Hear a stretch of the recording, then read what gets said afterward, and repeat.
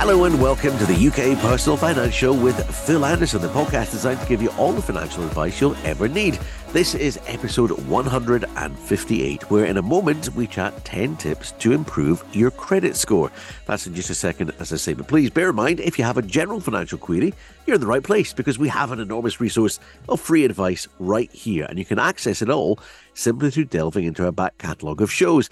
In our programmes today, we featured loads of things: mortgages, investing, wills and powers of attorney, and heaps more. You name it, we've done it pretty much. Last time we chatted more than motivation with guest expert Fiona McIntosh. Find the UK Personal Finance Show with Phil Anderson on Apple or wherever you get your podcasts, and you'll get us there. As I say, an enormous resource, all available for free. Find our previous shows after listening to this one and have a binge on what you need. While you're there, if you could rate and review us, for instance, you could tell us what we need to address to help you out, and follow the show, and in that way, you'll get that episode when we record it next time. I'm John Ellis, and he's the star of our show, Phil Anderson. Hi, Phil. Hi, John. How are you? Good, thank you. Okay, so 10 top tips to improve your credit score.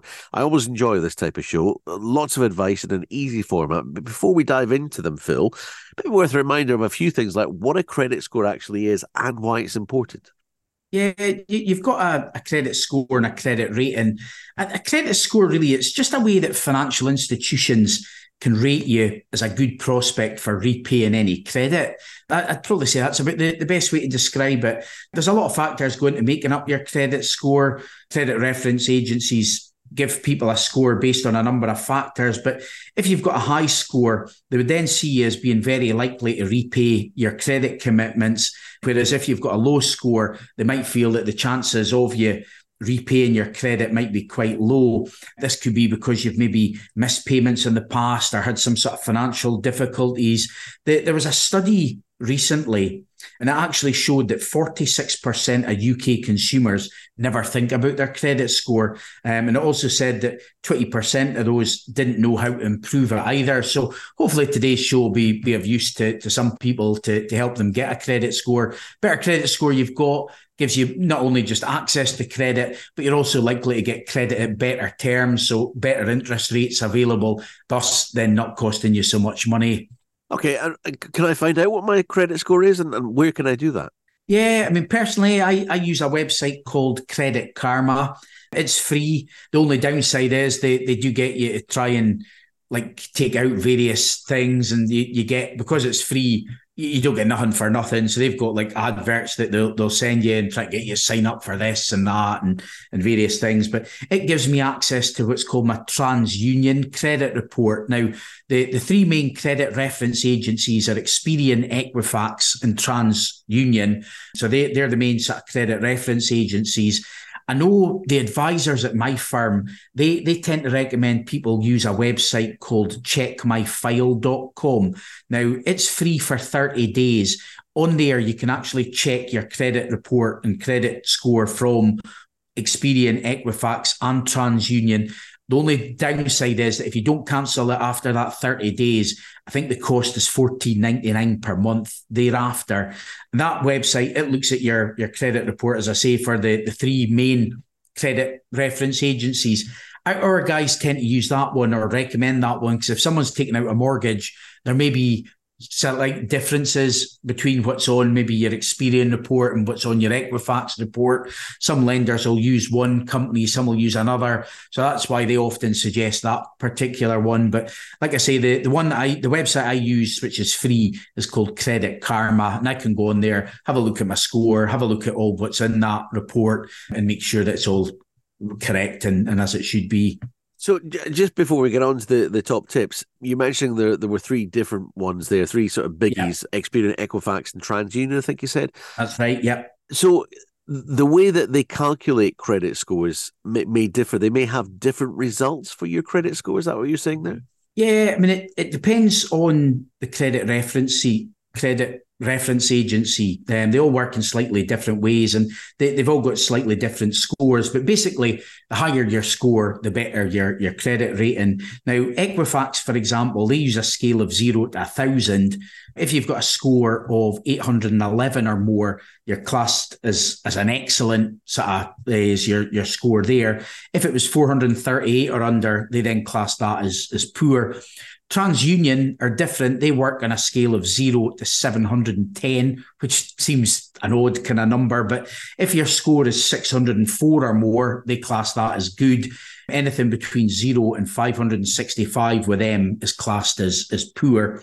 But like I say, generally, the higher your score, the lower the risk to the lender or potential lenders that you're going to default on any credit that you have.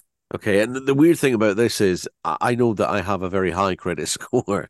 Does that mean that I'm rich? No, it means that I've got a lot of credit and I'm still paying it. It's a strange thing. It's helpful in some ways and perhaps not in others, but a good credit score you covered off there, Phil, is sort of the higher the better in this instance. So let's get into 10 tips to improve your credit score or rating. Number one, we've already touched upon it. It's a good place to start, isn't it? Take us through it. Yeah, number one, I say check your credit file and make sure it's correct. What you can find is mistakes on there can be costly. You want to check that everything is as it should be. It might be that you maybe innocently missed a payment on something. So if that happened, you want to make sure that that gets made up. I've seen somebody once, they had an issue with a mobile phone and they didn't know about it until they changed address and forgot to notify them. And by checking their file, they could then get that rectified. Also good to check your file to make sure there's nothing fraudulent on there, because fraudsters these days, all the scams and scammers are becoming more sophisticated all the time. And I have came across people who've had things on their credit file that had nothing to do with them. So you want to check from that point of view as well. Okay, check your credit file, make sure it's correct is tip number one. Number two, I can see here, but I'm not sure why it's of relevance. I'm sure you'll explain it to me, Phil. Yeah, number two, I say make sure that you're on the voters roll. This is actually one of the easiest ways to improve your credit score. What I would say is make sure that you're on what's called the open register, and that way credit reference agencies can see that you're on the voters roll. But the reason it's a good one for improving your score is companies like to see a good address history. If someone's moving about a lot, they don't tend to like that so much. But if you're actually on the voters roll, they can say, yep, they're definitely at that address. And that enhances the points that's allocated when they're doing your score. So that's an easy win when it comes to improving your credit score. I'm going to come back to you on this one because I'm on the voters roll, obviously, but we're not visible. So if you looked for it, you wouldn't see where we are. And that's specifically to avoid getting someone throwing bricks through my window because of my other job. Will that affect my credit score if I'm not on the public roll? If you're on, like I say, they've got that open register. So that's where people can see look up the register and see it on there. Now, what you tend to find, some of the reasons people maybe wouldn't have wanted that in the past is things like for getting hit with junk mail-ins and stuff. That would have been one reason. Now, I know there's sort of GDPR and sort of data protection things now, but if you're on that open register, the companies can see that and they can see that you're on the voters roll. I've had some cases in the past where people have said to me, I'm on the voters roll, but it's not shown on my credit report. And that's probably the reason why. Right. Okay, just a reminder, you don't have to vote if you think they're all band pots, but it is important that you're on the roll. I have to admit, I could have had all day trying to guess what these top 10 tips were going to be ahead of starting today's show, and I'm certain I would never have come up with that one. Tip 3, though, seems more straightforward, at least in terms of theory, Phil. Yeah, this one, pay your bills on time. Making payments on time, it's a big factor when it comes to your credit score. You want to make sure that you're paying things like credit cards, loans, especially a mortgage. You want all that sort of things to be paid on time. Late payments, it can have quite a big impact on your score. Lenders like to see that you're reliable. So if they see that you're making payments on your credit each month on time, they're going to see that as a good thing. Okay. Now, not that I'm encouraging this, but if, for instance, there's a situation where you're not going to make all your bills on time, you don't have enough to cover it. Is there an order of preference for which bills you pay and which ones you drop? If it's, if you're still trying to protect your credit score, is there a way that you should go about that? Yeah, I would always say, with, for example, a mortgage, it's secured against your property. So if you don't keep up payments on a mortgage, you could well lose your home at some point in time. Likewise, sometimes your payments on a car might be secured on it as well, depending on the way it's been set up. You would probably rate for example, the mortgage is the sort of main priority. Things like loans, credit cards. I would say if someone's struggling with that, speak to the companies. They can sometimes make an arrangement to pay, or they might accept a reduced amount for a set period. Try to pay your bills on time is a big factor when it comes to your credit score and credit rating. Okay. You're listening to the UK Personal Finance Show with Phil Anderson. We're working through 10 tips to improve your credit score. What's number 4, Phil? Yeah, number 4, limit new credit applications. And what I mean by that is if you apply for too many lines of credit too quickly, lenders can sometimes get a bit suspicious. So try to only apply for credit where it's needed. What they worry about is that someone may take out a credit card here, another one there, max out everything, and then have no intention of paying it back. So lenders can be a wee bit wary when it comes to that. So try to limit your new credit applications where you can. Number 5, it seems like more of a straightforward one again. Yeah, number 5, don't max out your credit cards. If you're close to your credit limit each month, this could indicate to companies that you aren't great with money. On your credit cards, ideally, you don't want to have over 50% of your balance outstanding each month. And again, with interest rates on credit cards, you really want to be trying to repay them in full each month. And if you do have a balance, I'd even say try to keep it to like a third of your credit limit would be ideal, but certainly you didn't really want to be going and maxing it out and just paying the minimum payments each month. You want to be trying to not utilising all your credit, because that'll have a positive impact on your score as well. I think tip 6 may come as a shock to a few people, Phil. Yeah, tip 6 is have some credit. Even if you've got something like, say, a credit card and you're paying it back each month, that can actually help. I've seen, it's sad, but I've seen some people apply for a mortgage, say, and they've never had any credit before, which is really a good thing. I was the same. I remember when I took my first mortgage out, I'd never had a credit card. I maybe had a loan, but I had never had much credit. And I've actually seen some people, their credit score might be low because there's no history of them ever having paid anything back. So even by having some credit, like I say, you can apply for a credit card and then maybe use it once or twice a month, but make sure you're paying it back so you're not getting stung with any interest. That can actually be a positive for your credit score. But like I say, having no credit, it can adversely affect your score. So having some lines of credit and lenders see that you're actually repaying that as well. So sometimes actually just having some kind of credit can be a good thing for you. Okay, for tip 7, it's another one to do with the cards. So it's actually good to have some credit, but kind of the follow-up to that, Phil, is? Yeah, I've kind of probably already mentioned it a wee bit, but make sure you make your minimum payments to your credit cards. I mean, I was saying there, you want to try and be not just making your minimum, but ideally, if you can pay it off each month, great. But you want to make sure that you're paying the minimum to any credit cards. And if you have missed or late payments, it can have a big impact on your credit rating. So important to try and keep payments up there where you can. And as for the next couple, these are, again, perhaps things you wouldn't readily come up with if we asked you to sit down and write out what you thought would be included in the 10 tips to improve your credit score. Let's do number 8 first, Phil. Yeah, next one is keep mobile phone bills up to date. Now, a lot of people probably wouldn't realise that they actually would show on your credit file, but I see it quite a lot where somebody maybe they don't honour a mobile phone contract, or they maybe didn't realise they were tied into a contract and then stop making payments on that.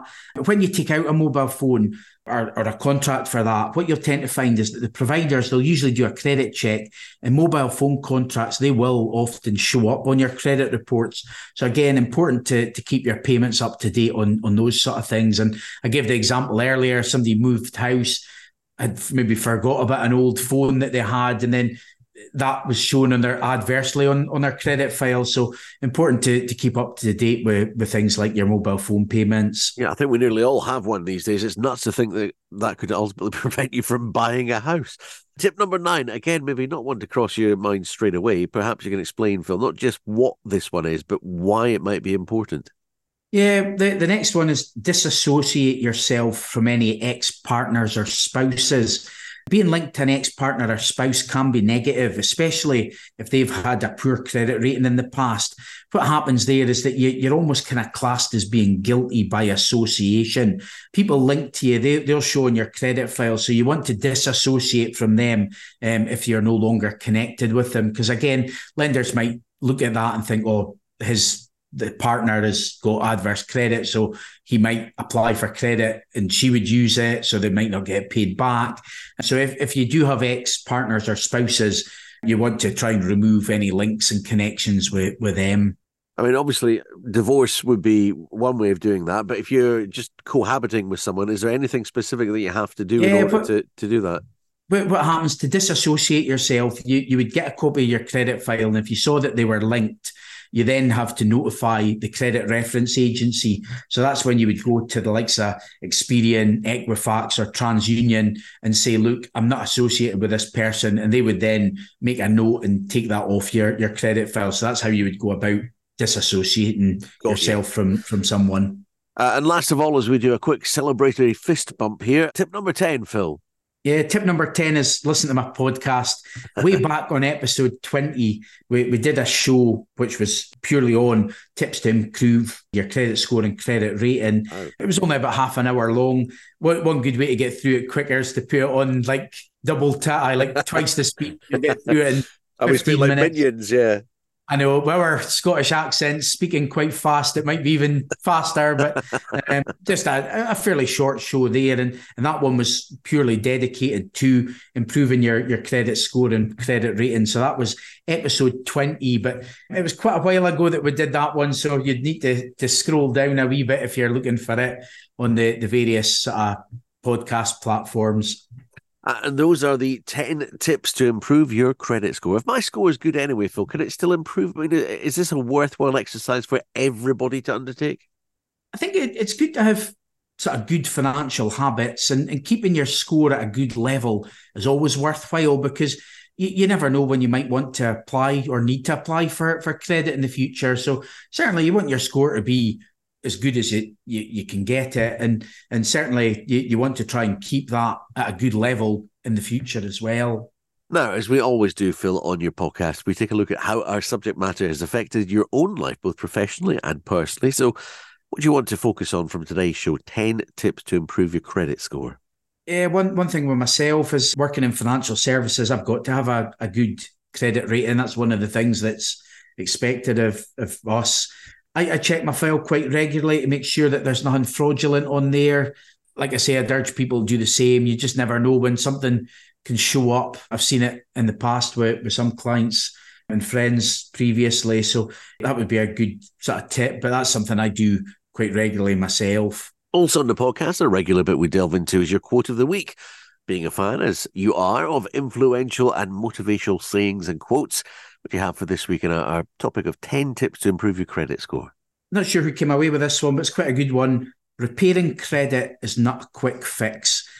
And one thing that's important to note, we haven't really touched on, but it's good to remember that you can ruin your credit score very quickly, but it always takes a lot longer to repair things. I mean, you could have a really bad month, miss payments on heaps of things, and then all of a sudden your credit rating can plummet, but it's always going to take a bit longer for that to repair. So you've got to try and be patient when you're doing this as well. Absolutely. Now, Phil is very keen on helping you with your queries. So if ever you want to email a question to us, please do. And as always, we can ask it anonymously if that's what you prefer. Let's get on to this week's contact details in a moment. Give it to you after this. The first one is from Sarah, who says, "Hi, Phil. My understanding is that the rate of inflation came down for the second time in a row last month, but everything still feels to me like it's a runaway train in terms of costs. What's going on?" There's different measures of inflation, and inflation will also differ massively from person to person, depending on what you're spending your money on and what's your main outgoings. The Office for National Statistics, on their website, there's a really good calculator. I think on Google, if you were just to type in Office for National Statistics inflation calculator, you'd probably get the link to come up for it. But you can actually go on there and work out what your own personal inflation rate is. Now, the last time I did this, my personal rate of inflation was higher than the kind of average at that point. I did it this morning and mine came out at 5.1%. So that's actually just a wee bit below this time. But it's quite a good website to look at because you can put in your information and tailor it exactly to yourself. And that'll kind of give you like an inflation rate for you and your personal circumstances. But it differs so much from person to person. Okay, next up, here's one from Alan in Balerno who asks, "Hi Phil, at the end of last month, my employer decided to wind up the company I worked for and I took voluntary redundancy as opposed to relocating to another part of the business. I genuinely don't know what I want to do next, but I do know I don't have to work for a while if I don't want to jump straight back in, and I think that might be advisable given this didn't happen overnight. It's been a stressful few months. My question is, even though I might not be working, what's the best way to maximise my lump sum redundancy payment to work for me in the meantime?" I would say for Alan, it's definitely recommend speaking to an independent financial advisor. You want to have a look and say, right, what's your plans for it? I mean, you would look and say, right, what's your plans going to be in the short term, medium, long term? When somebody is changing jobs, it's worth reviewing pensions, any employee benefits that you might have had with your last employer. It's also a good time to sit down and discuss your future plans. But a financial advisor can look at not just like options for your redundancy payment, but they can just look at your whole overall financial situation. So I would definitely say for Alan, sitting down with an independent financial advisor would be a worthwhile exercise. Would you say as well, before you get in touch with the question, you might want to take a look at our back catalogue because we've covered a lot of stuff now. We may have touched on what you're interested in. I'm John Ellis. Thank you for joining us for episode 158 of the UK Personal Finance Show with Phil Anderson. If you feel you need a helping hand with anything we've been discussing or anything else of a monetary matter, find Phil for finance. Search Phil Anderson Financial Services online or join the Facebook group for the show. Search Personal Finance Community. That's Personal Finance Community on Facebook. Phil's on Twitter and LinkedIn as well, or why not email Phil a question he can answer on a future show. His address is phil@philandersonfinancial.co.uk. That's phil@philandersonfinancial.co.uk. Send him your question and Phil could be answering it in an upcoming podcast. And please be assured, we won't use your real name if that's how you prefer things. Remember, if you found this useful, please rate and recommend us. And please also follow us on Apple or wherever you get your podcasts. That way you'll get us every week with the info you want when you need it. You'll get all the links you need on Phil's social media. Good luck with your money. Phil's doing his best to help make that cash go further. We'll see you next time, and thanks for listening. Thanks, John.